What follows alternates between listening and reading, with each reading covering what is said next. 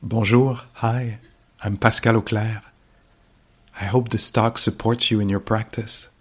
J'espère que cet enseignement vous sera aidant.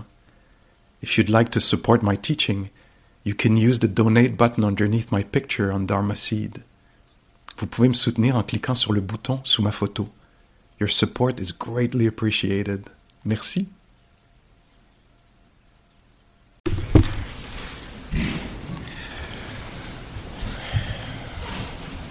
Bonjour tout le monde, bienvenue. On est ensemble pour une petite ou une vaste heure de méditation, puis peut-être d'exploration de la philosophie bouddhiste. Alors, on va commencer tout de suite avec une méditation, peut-être juste quelques mots pour nous mettre dans le bain, contextualiser, définir que c'est ça, cette bête que la méditation. Alors,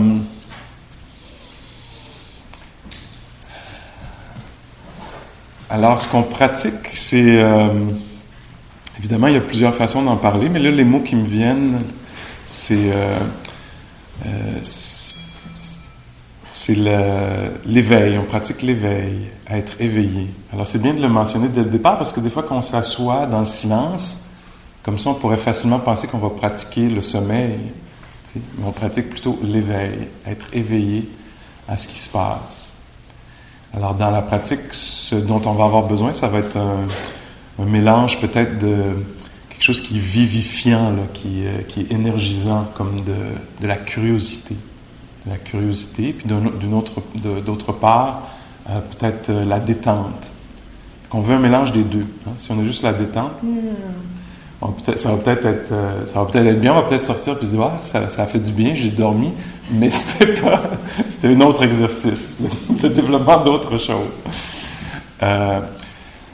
Et donc, c'est ça, la pleine conscience, un mélange de présence, de quelque chose de vibrant un peu, là, tu sais. Alors, je suis là, je suis véritablement là. Il y a vraiment un corps qui est assis.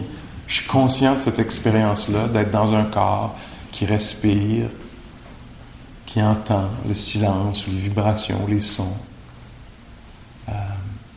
J'écoutais quelqu'un tout à l'heure, qui n'est pas nécessairement dans cette tradition-là, mais je trouvais que ça résonnait tellement. Christiane, peut-être que vous connaissez cette auteure-là, mais elle parlait c'est la noce avec les sens. Je trouvais que c'était tellement beau. Je disais, mon Dieu, c'est vraiment la méditation. C'est la noce avec les sens. Dans quel sens? On quitte nos idées sur les choses. Tantôt, il faut que j'appelle telle personne. Ah, mon Dieu, qu'est-ce qui va arriver? Ceci, cela, le reste de l'année, je sais pas quoi. On quitte ça, puis ce à quoi on donne de la valeur, c'est à l'expérience des sens immédiatement. Fait que ça se peut que dans cette noce-là, que ce soit un mariage heureux, tu sais, juste le son de l'hiver urbain, ou la chaleur ambiante sur la peau, le corps qui respire, le ventre qui se gonfle, qui se dégonfle. Peut-être que ça va être un mariage heureux, puis peut-être aussi que ça va être un peu déstabilisant. Ah, mais il se passe rien dans mon mariage, avec les sens, tu sais. C'est pas le grand coup de vent ou le soleil sur la peau, tu sais. C'est pas ça, là, c'est peu de choses. Mais on va essayer de voir si on peut... demeurer là tout de même, que ce soit agréable, désagréable, ou peut-être ni l'un ni l'autre, ni agréable ni désagréable. Est-ce qu'on peut rester là? Parce que là-dedans, dans ce contact-là, dans cette intimité-là, on pourrait appeler ça comme ça, avec l'expérience immédiate, ça va donner une chance au cœur de s'apaiser, peut-être, ou de s'ouvrir. Il va peut-être y avoir une accalmie ou une sorte de contentement ou de compassion qui pourrait naître, une sorte de douceur, de tendresse qui pourrait venir. C'est aussi, c'est ça, que ce qui vienne, ce soit l'ennui. Mais c'est bien si on arrive à survivre à une vague d'ennui, toi. On va être héroïque. Sortir du cours, hey, j'ai une grosse vague d'ennui, j'ai survécu. Ça va nous montrer que les choses passent, apparaissent et passent, sont changeantes, fluctuantes, mouvantes, fluentes. OK, alors on se rappelle de ça peut-être, éveil et détente. Puis on va voir ce qui va naître là-dedans. Alors, on a tous une posture qu'on peut garder pour ça va peut-être être une quinzaine de minutes. Si ça devient très, très douloureux, c'est tout à fait correct là, de bouger la papate, de se mettre debout. Hein, on n'est pas pogné dans la posture, on veut choisir une certaine, relative immobilité pour que le cœur puisse s'apaiser, puis que l'esprit puisse se raffiner un peu l'attention. On n'est pas pogné dans la posture. Les yeux peuvent être ouverts ou fermés, c'est comme vous le désirez.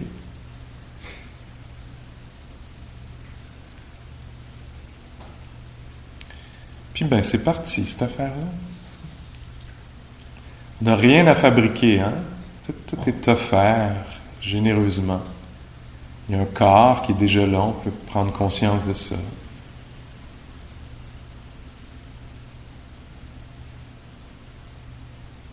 Corps qui est souvent oublié là, pendant la journée ou utilisé comme outil.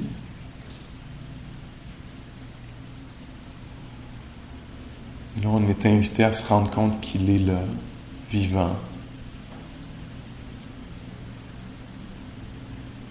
Sensible au son, au silence.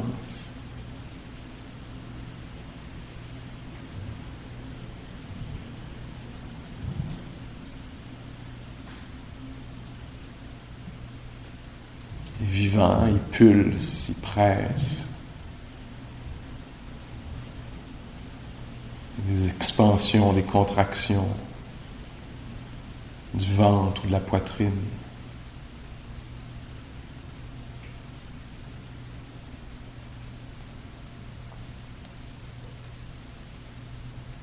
C'est pas tellement qu'il y a un corps, mais c'est qu'il y a un être qui est là.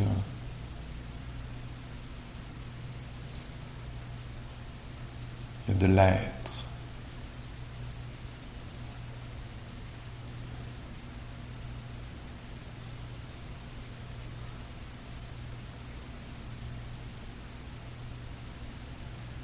C'est une rencontre avec l'être, avec ce que c'est que d'être. C'est très, très simple, immédiat. On passe une grosse partie de la journée à penser à nous plus tard, nous dans le passé, nous si ceci, si cela arrive ou arrive pas. Donc cet être-là qui nous obsède, nous fascine. On est invité à la rencontrer.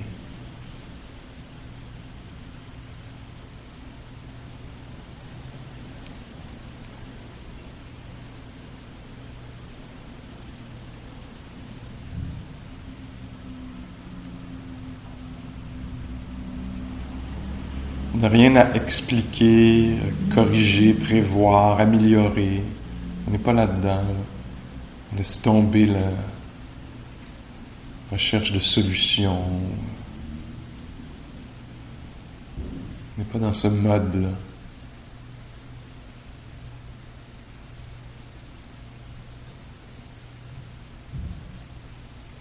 On est plus dans être touché par la vie qui a lieu.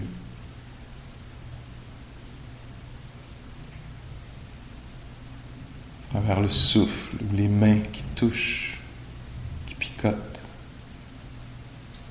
qui sont chaudes ou froides, légères ou lourdes.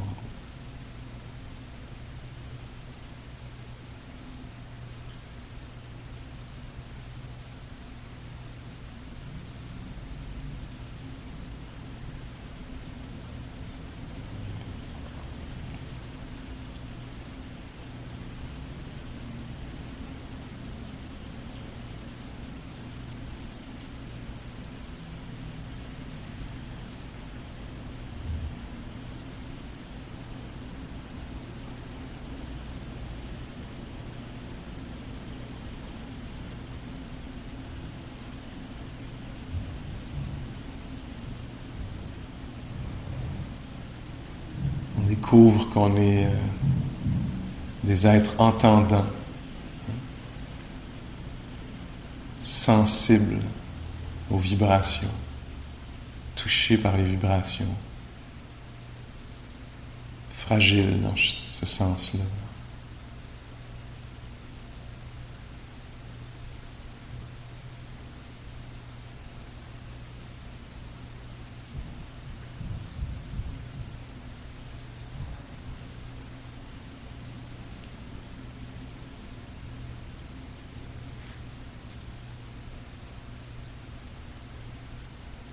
Tout en étant assis là, respirant, devenant conscient qu'il y a un être respirant,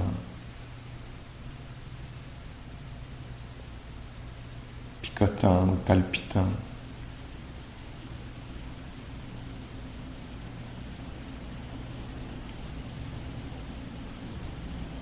C'est possible aussi qu'on découvre qu'on est un être conscient, qui a une sorte d'intelligence, de présence, d'attention.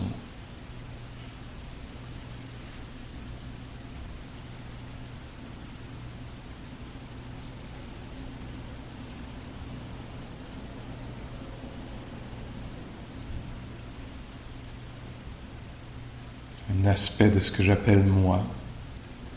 C'est une sorte d'intelligence qui entend, qui reconnaît le chaud, le froid, les voitures, la respiration.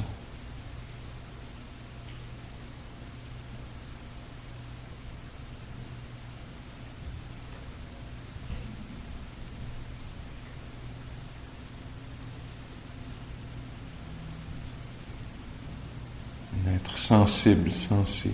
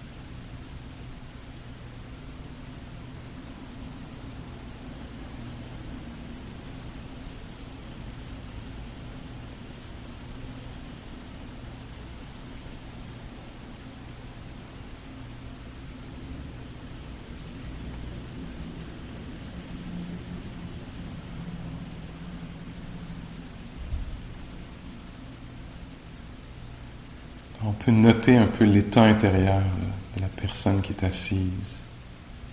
Est-ce qu'elle est agitée, ou calme, attentive ou éparpillée?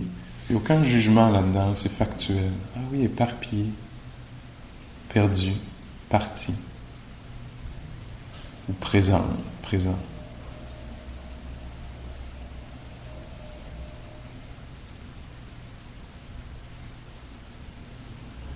C'est ça la pleine conscience. On devient conscient de l'état de l'être en temps réel, en direct.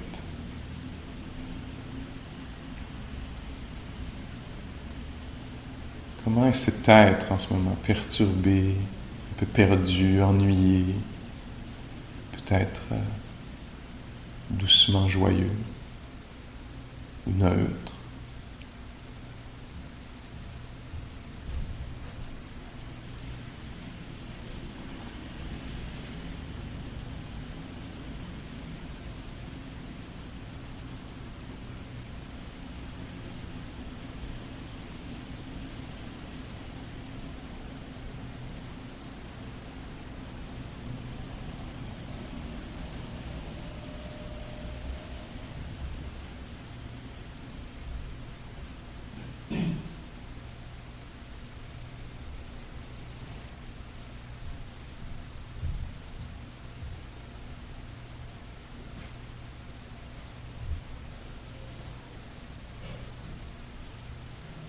On découvre comment est la rencontre avec le corps assis, respirant.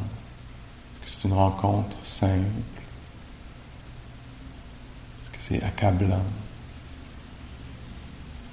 Confondant? calmant.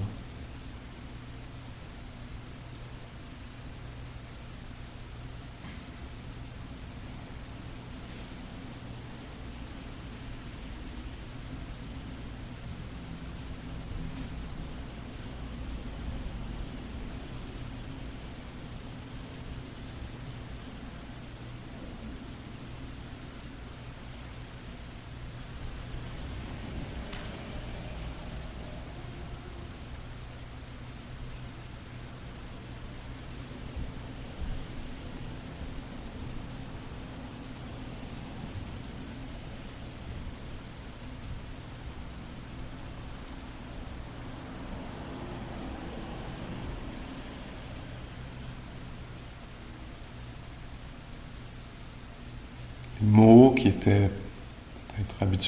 qui sont peut-être habituellement prenants, qui nous semblent avoir beaucoup de valeur, les paroles dites en soi, entendues. Là, ça nous intéresse beaucoup moins.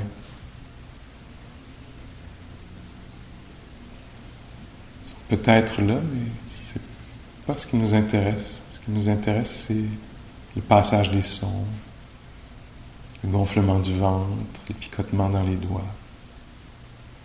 l'expérience sensorielle.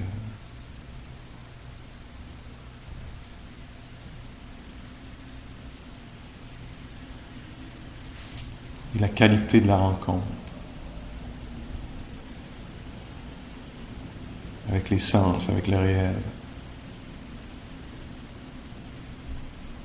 Est-ce que ça peut être amical?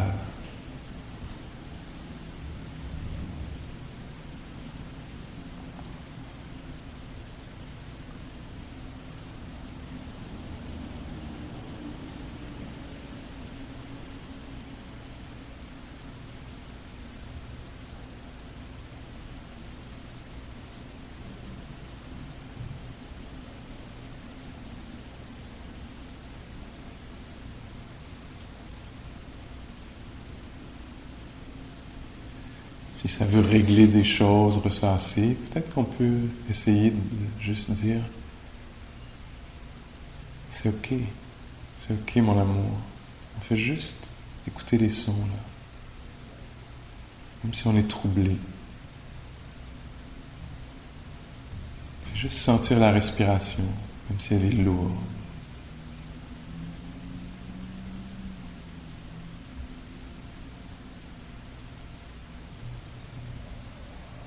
On se rassure un petit peu. Puis on ancre son attention dans l'expérience des sens, dans le ventre qui se gonfle et se dégonfle.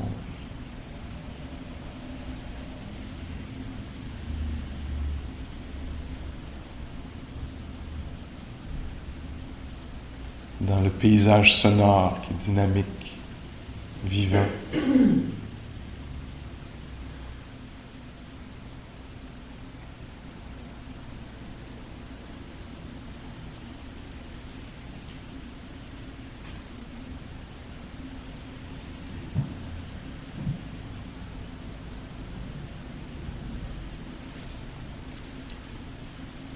Dans les mains qui reposent, ou picotent, ou palpitent.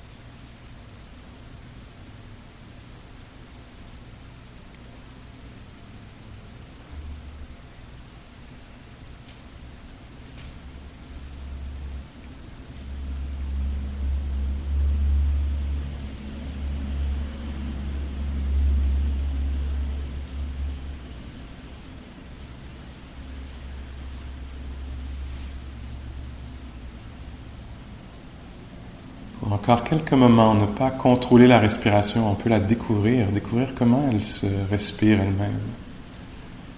Peut-être que c'est superficiel ou profond. Ce souffle, lent ou rapide ou inégal.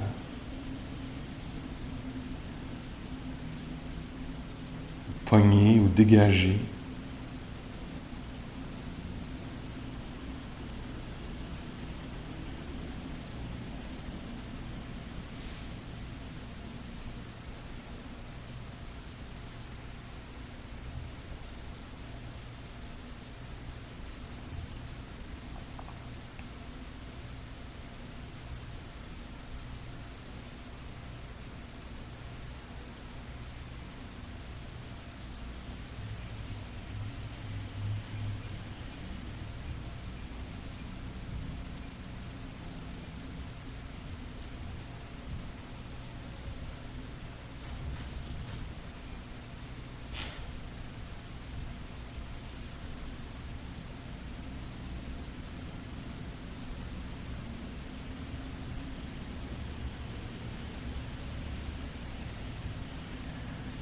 Encore une fois, on prend conscience de l'état des lieux. Là. Est-ce que c'est somnolent là-dedans? Si ça l'est, c'est correct. On fait juste devenir très conscient de ça. Qu'est-ce que c'est l'expérience d'être somnolent? Si c'est obsédé, on devient conscient de ça. Waouh, obsédé par une histoire racontée. Si c'est, je sais pas moi, dégagé, spacieux, content, on se laisse connaître ça. Si on se sent pogné, pris, qu'est-ce que c'est l'expérience de se sentir pogné? On se laisse sentir ça, tel que c'est.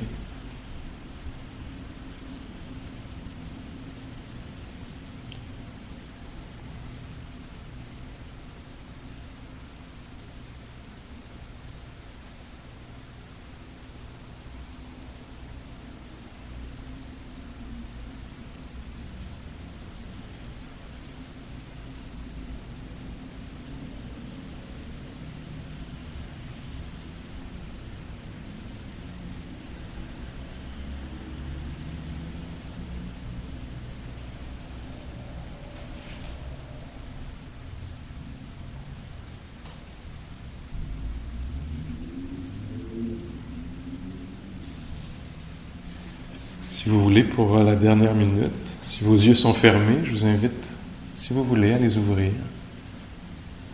Puis encore quelques secondes de pratique de la pleine conscience, de la présence, avec les yeux ouverts. Alors on découvre que oui, un corps qui respire, qui entend, mais aussi qui voit, qui est sensible à la lumière, aux couleurs, aux formes. C'est donc bien particulier, ça, comme sens, la vue. Toute une autre façon d'être touché par le monde.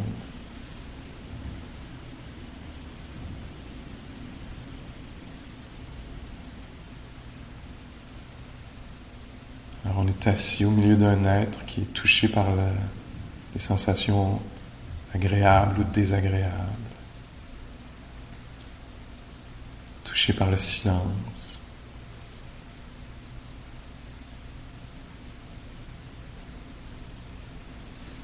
Les sons, puis touché par la lumière.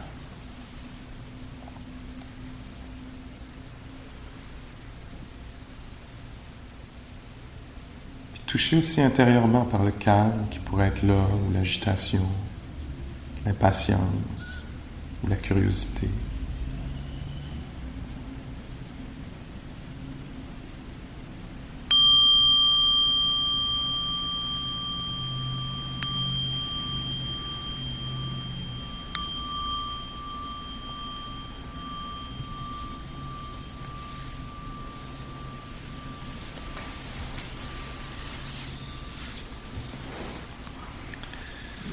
Ok, merci.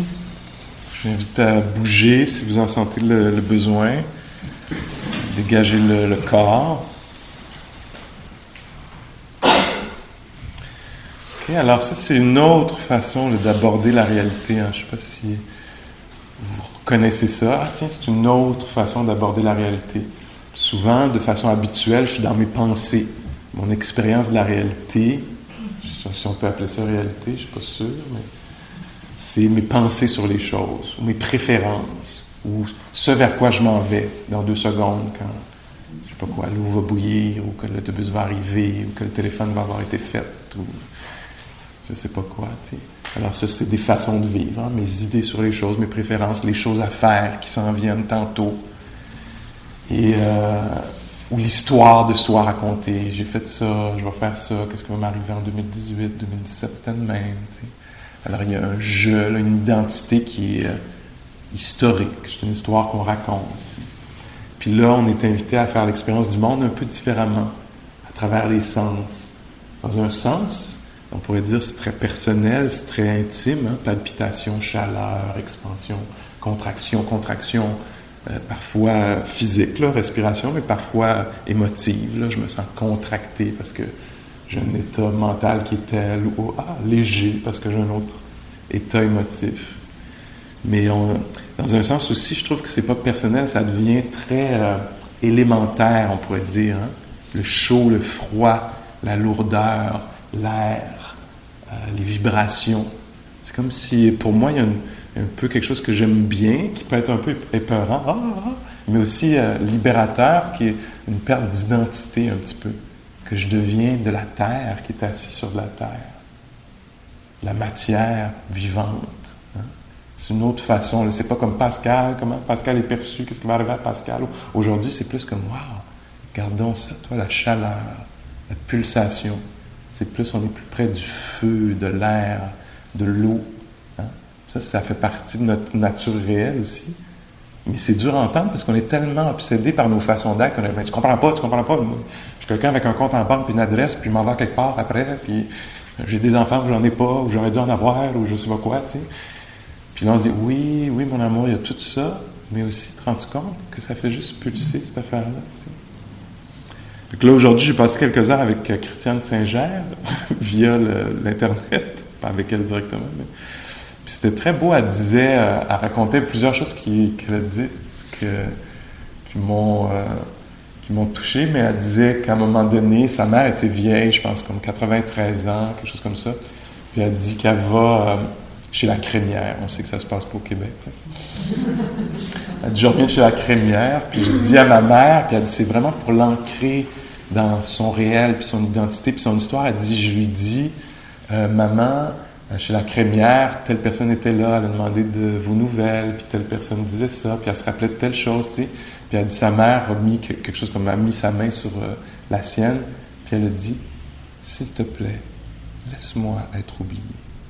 Laisse-moi être oublié. Oh. C'est beau, non? Tu sais, puis c'était un petit peu avant qu'elle meure, tu sais. Puis elle dit, moi, je faisais ça pour y rappeler qui elle était, tu sais. Puis elle me disait, s'il te plaît, je deviens un peu anonyme, ou tu sais, je redeviens la terre. Là. Je mets des mots là, qui ne sont pas là dans le texte, là, peut-être pas exactement l'impression, mais je trouve que ça ressemble à ces enseignements-ci. Là, tu sais. On dit, tu sais, j'avais un prof, il y a longtemps, mes premiers profs, il disait, c'était en anglais, mais il disait « be a pedestrian ». Tu sais, sois un piéton. Tu sais, laisse tomber Pascal ceci, Pascal plus tard. Est-ce que vous voyez de quoi je parle un peu? Cette obsession-là de l'histoire, là, de la biographie, là, c'est l'avenir, c'est le passé, tu sais. Puis à quel point ça peut nous accaparer. Dans la psychologie bouddhiste, on parle de saisie. Hein? On est accroché, fasciné, obsédé. On retourne à ça comme s'il y avait juste ça. Dans la pratique, ça peut nous permettre de voir qu'il y a d'autres façons d'aborder la réalité. Je suis pas juste il y a l'histoire, il faut s'en occuper, puis les choses à faire aujourd'hui, mais il n'y a pas que ça. Il y a d'autres choses aussi. Là, il y a de la terre, assis sur de la terre, du feu, le feu de la digestion, c'est volcanique, c'est tellurique, ça a vraiment lieu. C'est une autre façon d'appréhender ou d'aborder ou de percevoir la réalité, puis ça fait du bien. Ah mon Dieu, je suis déjà pogné avec Pascal toute la maudite journée, tu sais. C'est pas un geste de haine, en fait. Il ne faudrait pas que ça soit lu comme ça. Là. Je déteste Pascal. Non, c'est juste que c'est un niveau de réalité. C'est pas le seul. T'sais. Ça se peut. Vous voyez votre réaction en entendant ça? Non, je le veux, je le garde. Puis ça me fait peur. Qu'est-ce qui va y arriver en plus? T'sais, au moment de la mort. Si c'est fini, c'est fréquent. Si ça continue, c'est fréquent. Tu sais? Puis on dit, oui, mais il y a une autre façon d'appréhender, de comprendre, de percevoir la réalité. Ça, on ne peut pas l'imposer. Là. Moi, je mets des mots dessus, mais le processus de la méditation, c'est entre autres ça, c'est pas que ça. Mais c'est un des aspects. C'est qu'en étant assis là, tout à coup, on relâche de la saisie, de la prise, l'obsession pour une histoire racontée, une identité, tu sais. Oui, mais moi, je suis ça dans la vie, tu sais. Puis là, ben oui, t'es ça, des fois. Puis ça se pourrait que des fois, tu sois pas ça. Puis ça pourrait être correct. C'est aussi une façon de s'approcher de la mort, d'apprivoiser la mort. Parce que si moi, là, je suis une mère, ou je suis un artiste, ou je suis un je sais pas quoi, tu sais, puis là, tu m'enlèves ça, tu sais, je sais plus qui je suis, ben c'est bien de commencer cette recherche-là un peu plus tôt, là, tu sais. De voir que, ben oui, ça apparaît, ces rôles-là, ces identités-là apparaissent, mais ils disparaissent aussi. Au moment de la méditation, le Bouddha disait, retire-toi, assis-toi sous un arbre, ou dans un lieu calme. Puis, en anglais, dans la traduction anglaise, ça donne « Let go of all concerns for the world ». Laisse tomber tout ce qui concerne le monde. Le monde, ça peut être le monde, ben oui, de la politique américaine, si on veut, tu sais, ça peut être ça, le monde. Mais le monde aussi, c'est le monde que je fabrique, puis que j'entretiens, puis auquel je reste finalement accroché, dans lequel je m'embourbe un peu, là, je m'enfarge, puis je reste pris. Est-ce que vous me suivez un peu? Alors, comment on fait ça? On s'assoit, puis on devient élémentaire. C'est une façon de diriger l'attention. On dit, oui, il y a tantôt, puis les affaires à faire tantôt, puis le reste de la vie, puis ce qui s'est passé avant, mais qu'est-ce qui se passe en ce moment? Alors là, on a un champ qui devient très défini, c'est le champ du présent. Puis c'est pas par la pensée, c'est pas conceptuel, c'est pas une histoire racontée, c'est pas des mots, c'est du vécu. Fait que ça, ce passage-là, il faut le trouver, là, tu sais. Parce que moi, je peux être assis là, puis je peux penser, tu sais. Puis ma façon de penser, certains d'entre nous, vous allez peut-être reconnaître ça, c'est problème à résoudre. Fait que là, je suis assis, OK, je chante du présent, je vais rester dans le présent. Il faudrait que j'améliore ma posture, il faudrait que j'améliore ma respiration, il faudrait que je revienne plus souvent pour être meilleur dans la méditation. Puis dans problème à résoudre. On dit, ben non, c'est une autre partie du cerveau, mon amour. Cette partie-là, on la connaît bien, elle marche bien. Là, on va aller dans une autre région, la région non explorée du cerveau. C'est pas celle qui cherche à solutionner sa propre vie ou la vie d'un membre de la famille. Là. C'est pas ça. C'est une autre façon d'être. On a droit à ça. C'est important. L'équilibre mental, la santé mentale va peut-être venir de ça, entre autres. Fait que là, on devient... c'est ça, on est invité à s'intéresser à l'expérience sensorielle. Alors, c'est quoi? C'est incroyablement simple. C'est juste le toucher des mains. Pour moi, ça passe beaucoup par ça. Wow! Est-ce que ça vous arrive quand je le dis, tout à coup, les mains apparaissent? C'est fascinant pour moi à quel point ça révèle la nature apparaissante et disparaissante des phénomènes. Hein? Il faut en être conscient pour qu'ils soient connus. T'sais. Fait que là, moi, j'ai passé beaucoup de temps à être conscient de Pascal, puis Pascal tantôt, tout ça. Fait que ça a l'air d'exister vraiment. Mais là, je dis, on va laisser tomber ça un peu. Je vais juste sentir le toucher des mains. Je sais pas si c'est lourd ou léger ou quelque part entre les deux, mais il y a du toucher. Là, je le déconstruis un peu, puis je mets des mots dessus, mais ça n'a pas besoin d'avoir des mots, tu sais. Là, parce qu'on communique, que je vais dire poids ou chaleur. Mais l'invitation, c'est de le sentir. Tu sais. Ou la vibration des mains. Juste ce que j'appelle des mains, c'est quoi, là? Tu sais. Je sais pas, pour certains d'entre nous, ça va être froid. Pour certains d'entre nous, ça va être détente. Pour certains d'entre nous, ça va être picotement. Puis on se dit, ben oui, tu as le droit juste d'être ça, parce que ça a lieu. C'est véritable, c'est vrai, ça se passe vraiment. Tous les problèmes à régler aussi, peut-être. Mais ça aussi, ça a lieu. Puis l'équilibre, il peut se refaire un peu comme ça. Parce qu'on sent des fois, je ne sais pas si vous sentez ça, que je dois être fidèle à mes problèmes à résoudre. Puis là, je peux sentir que là, je suis vraiment infidèle en sentant mes mains, tu sais. Non, parce que tu comprends pas, il y a telle affaire dans ma vie qui n'est pas réglée, dans la vie de quelqu'un d'autre, tu sais. oui, c'est bon de le déposer un peu, puis de redevenir sensationnel, sensoriel. Puis là-dedans aussi, pour moi, c'est aussi l'ouverture, le portail vers le cœur, hein, parce que dans ça, il peut y avoir une tendresse qui va naître. Vous pouvez être obsédé, stressé par les affaires à faire. Je ne sais pas ce qui vous occupe, là, mais j'essaie de nommer des choses qui semblent occuper l'être humain depuis quelques milliers d'années. Préoccupé, sous-occupation. Puis là, ici, on explore ça. Comment est-ce que je peux déposer certaines affaires, les abandonner, en fait, pour quelques minutes? Peut-être pour y retourner avec équilibre, avec cœur, avec clarté. Puis considérer les choses d'une autre façon. Au lieu de les considérer de façon habituelle, plutôt les considérer avec une dose de calme là, qui va s'insérer, s'intégrer, être importé dans notre façon de vivre habituelle. Une dose de cœur, une dose d'équilibre, de courage, de curiosité. Alors c'est un peu ça le processus de la méditation. Là. Puis d'ailleurs, tiens, pour revenir à cette entrevue-là que j'écoutais, au début, je pense de l'entrevue, l'hôte du truc fait la biographie de Christiane Saint-Ger.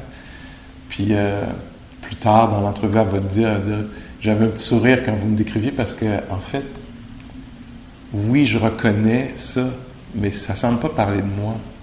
Hein? Ça semble parler d'une troisième personne, ou je ne sais pas si elle le dit dans ces mots-là, mais est-ce que vous reconnaissez ça? Si je disais Amélie est née dans telle région, là c'est comme oui. Puis aussi, non. C'est pas ça l'expérience immédiate. Est-ce que vous me suivez un peu? Fait qu'elle disait, oui, vous faites ma biographie, mais ce qui se passe vraiment, moi, ce qui m'intéresse, c'est ce qui est vivant là. T'sais. Puis dans l'entrevue, en fait, j'avais écouté quelques entrevues, les gens n'arrêtent pas de la citer. Vous avez dit dans tel livre, tel truc. Puis à chaque fois, tu vois qu'elle a un genre de passage. OK, bon. Puis elle dit, tu sais, c'est comme c'était un peu lourd. Il faut tout le temps retourner à ce que j'ai dit. On peut-tu parler en ce moment entre vous et moi? T'sais? Puis on voit même qu'elle est très, très présente. Puis l'intervieweur, ben, c'est ça sa job, ou a préparé quelque chose. T'sais. Fait que c'est toujours coupé. La discussion est toujours coupée parce qu'il retourne à sa prochaine question. T'sais. Puis elle a un petit moment, tu sens où est-ce qu'elle doit appliquer un peu de patience. T'sais, parce qu'on est en train d'avoir une conversation. Puis là, tu redescends sur ta feuille et me dis, oui, mais un jour, vous avez dit... Puis là, ben, il faut construire l'affaire qui est vivante, là, tu sais. C'est très beau, c'est très subtil, mais c'est très beau. Ici, c'est ce qui nous intéresse, ce qui est vivant en ce moment. Les idées sur... tout à coup, il y a ce changement de valeur-là qui s'opère au cours de la pratique. On se dit, oui, je vais pouvoir leur donner de la valeur, les pensées, quand je vais vouloir, au lieu de le faire de façon obsédante, habituelle, systématique. Fait que là, on pratique le vivant, s'intéresser au vivant. Ça va rendre les relations vivantes. Tu sais, ah oui, c'est telle personne, je la connais, toi, je te connais, ça fait 22 ans que je te vois. Tu sais, flat, c'est fini. T'sais. Mais s'il y a cet aspect-là du vivant, c'est comme, qui est là? Qui sont les gens que je connais pas, puis que je connais? Qui sont-ils? T'sais? Il y a quelque chose qui se passe là. Dans les regards, derrière les regards, il y a du vivant. T'sais. Donc, dans la pratique, on s'intéresse à ça. Qu'est-ce que c'est que d'être l'idée de Pascal? Il y en a plein. Mais qu'est-ce que c'est que j'appelle être un être humain en ce moment? En fait, ça se pourrait que je trouve quelque chose d'assez simple, hein? Quelque chose qui respire, puis qui est touché par les sons du trafic, par les passages de doute, ou de bien-être, ou de mal-être, ou de rien.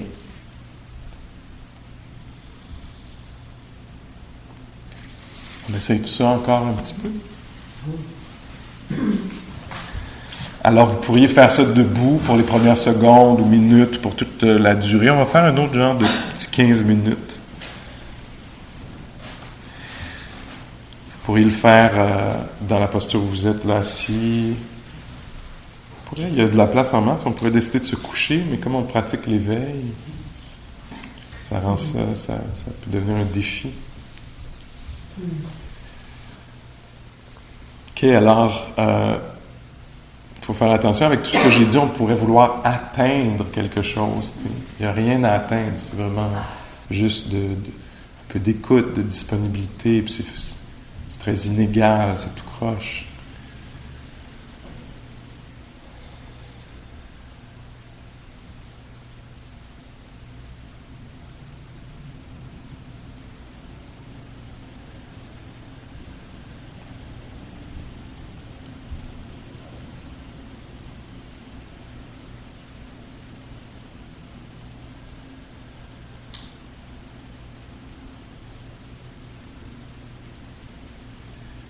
Ça passe pas par les mots, les pensées, ça passe par le vécu, le ressenti. C'est préconceptuel, c'est pas dans les mots, c'est avant ou après, en dessous des mots.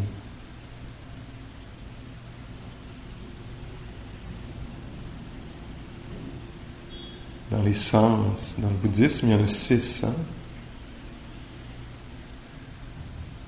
Le toucher, alors on se laisse sentir la respiration, les picotements. Même s'il y a des sensations douloureuses, si on sent qu'on peut se le permettre, on se laisse connaître ça. Les sensations douloureuses, parfois on les rejette, Là, peut-être qu'on s'en approche, qu'on entre au cœur d'une sensation pour découvrir ce qu'elle est vraiment. Qu'est-ce que j'appelle douloureux? Qu'est-ce que j'appelle respiration? On va le sentir.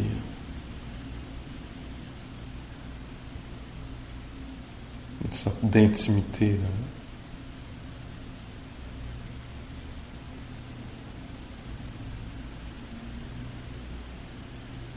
Faire ça avec le toucher, mais aussi avec l'ouïe.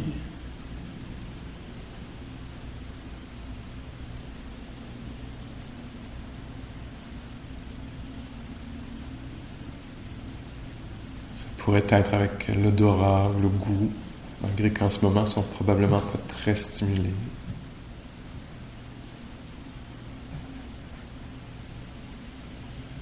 Mais à d'autres moments, aujourd'hui, ils le seront. Pour goûter véritablement, consciemment, sentir.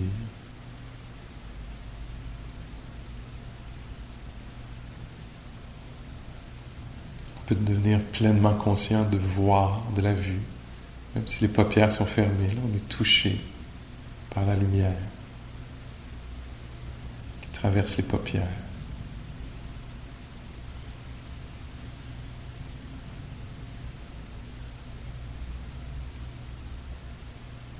Parfois, on devient conscient du 6e sens, de l'état intérieur,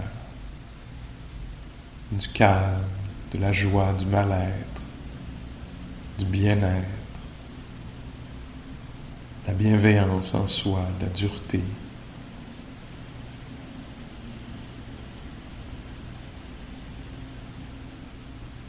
La qualité de présence, de l'absence.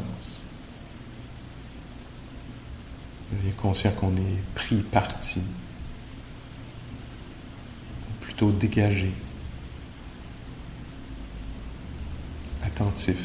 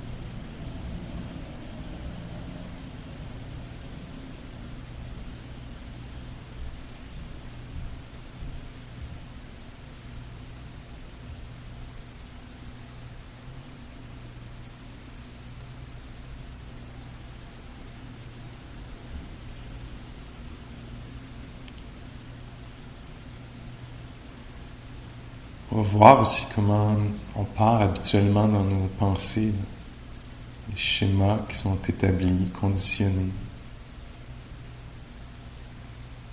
On ne porte aucun jugement là-dessus, mais on s'éveille à ça. Wow. Comment facilement la présence est perdue.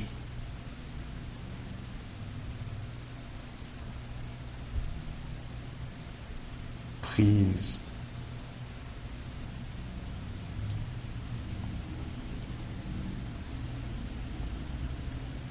Préoccupé ou hanté. Quand on s'en rend compte, on se libère de ça, au moins pour un moment, d'éveil.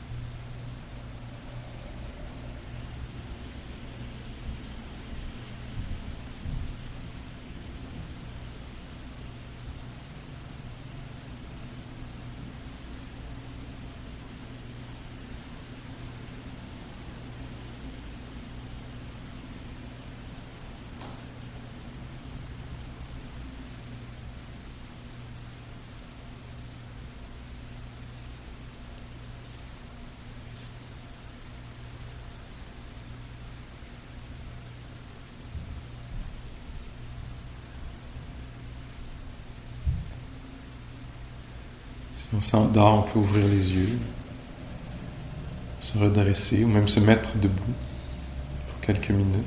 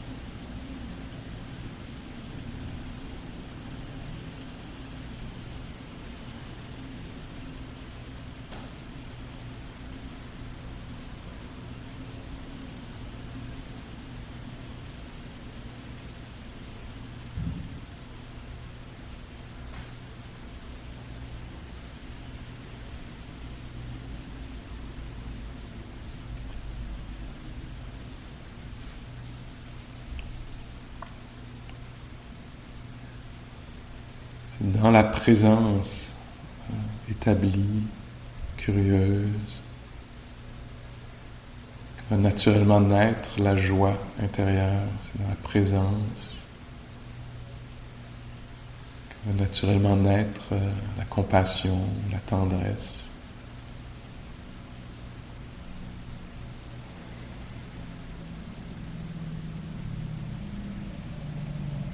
le calme, la clarté.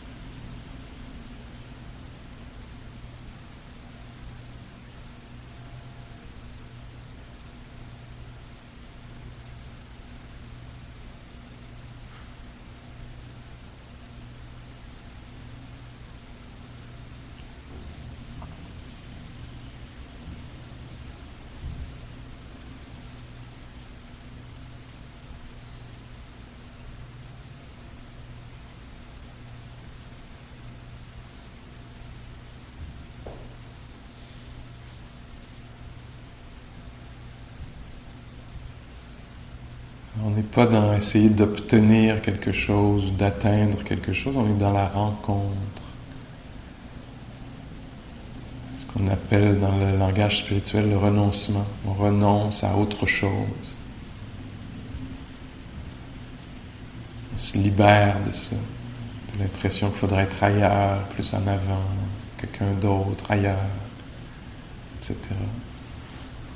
Puis on donne de la valeur à ce qui est là.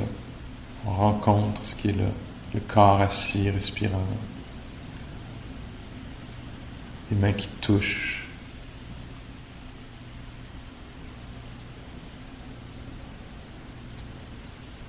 le bien-être intérieur ou le mal-être.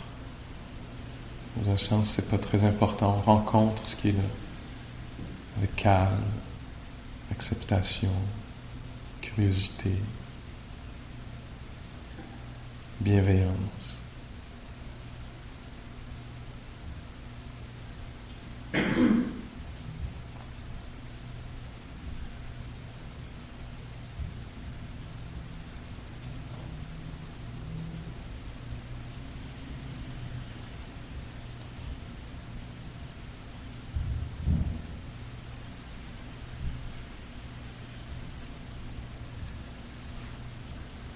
Si ça parle beaucoup, on n'essaie pas nécessairement de stopper ce mouvement-là. C'est plutôt qu'on lui donne moins d'importance qu'aux sensations. Ça a peut-être beaucoup de choses à dire en soi. C'est pas grave. On est plus intéressé par les sensations des orteils, les bruits de la ville, les sensations dans le ventre ou la poitrine.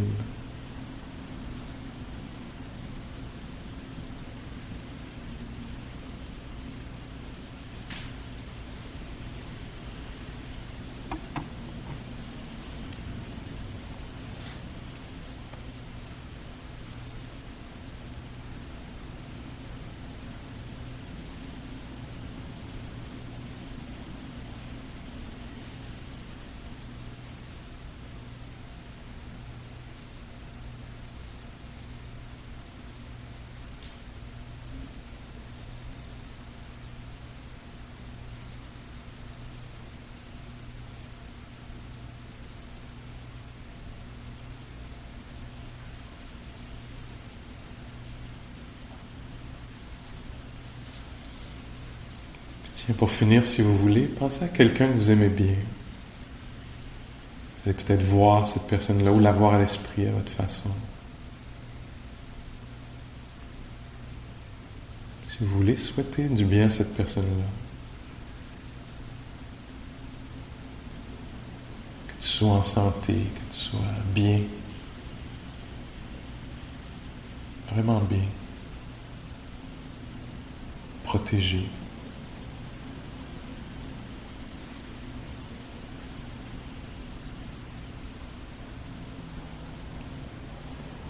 Si vous voulez à vous-même aussi, qui est assis là, en utilisant le je ou le tu, ou ce que vous voulez, que tu sois bien aussi, Pascal, ou que je sois bien, que je sois en santé, qu'il y ait du bien-être, de la joie, du calme, de la clarté, du courage, de la patience, de la bienveillance en soi. Que ces qualités-là soient des alliés, des amis, présentes.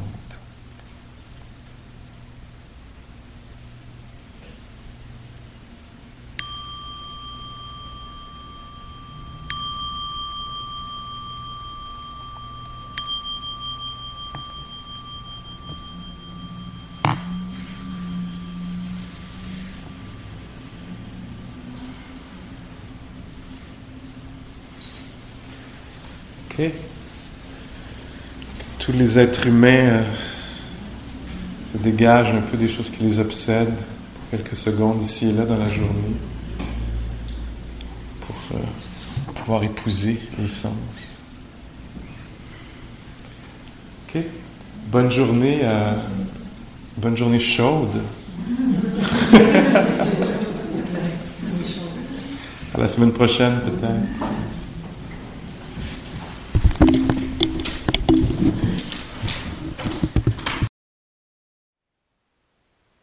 Thank you for listening. To learn how you can support the teachers and Dharma Seed, please visit dharmaseed.org/donate.